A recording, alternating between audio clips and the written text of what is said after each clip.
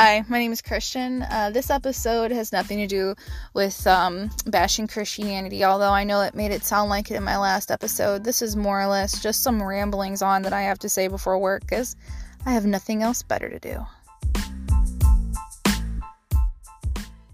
Alright, this is going to be a quick episode because I got to get into work, but I just wanted to comment on a few things. So my last podcast, even though no one's listening to this, I don't know why I'm making this, was about kind of like historical inaccuracies propagated by the Christian church. And I guess you can't consider it the Christian church all that much, but like, you know, King James had quite a few of his own. For instance, he liked women giving birth on their back because he could get off to it sexually. So it carried on from the Protestants to the Americas, and furthermore, as a common Christian way to give birth, when in actuality it's the least efficient, most painful, and less safe way to give birth. As a matter of fact, it's actually more accurate and less painful to not prolong birth by giving birth in a squatting position, where the baby can gently cradle itself down into position and just sort of fall out, let gravity do the work. But that was not a speaking of proficient enough way for King James to be able to view the birthing process in order to get off. So he started propagating an Christian agenda, because that was the easiest way to get information out, that it was a pure way to give birth if women gave birth on their back.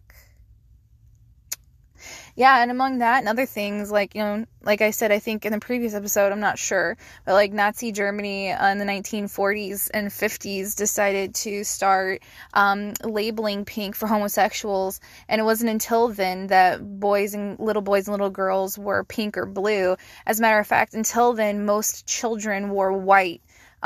It was a neutral color, and they also wore white long gowns and dresses. Why? Because it was easier to change them in the middle of the night and throughout the day, and it was something they could grow into, and you didn't have to continuously buy clothes for kids that way, which, honest to God, I wish we could keep going.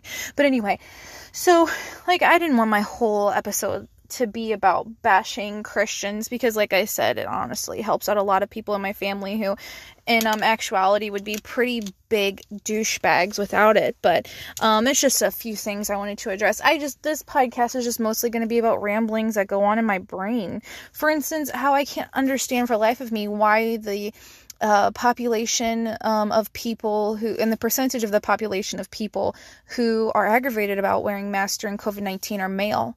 I mean, I know the reason why is because they're never made to be uncomfortable. Ever. A man is made to be comfortable at all times.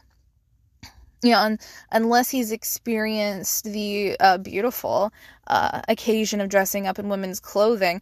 Men never have to wear a bra that forces to push up, hold back, and keep in place things on your body that want to move. They've never had to live life normally and work in customer service while being bloated, cramping, and bleeding out of your vagina. Among all the other things, and dealing with the atrocities of rape, or being worried about going on a simple date. Men worried they're going to meet an ugly girl. Women worried that they're going to get killed or raped. And any man who complains about being uncomfortable and not being able to breathe because of wearing a mask clearly hasn't gone down on a woman long enough to make her come. Mic drop.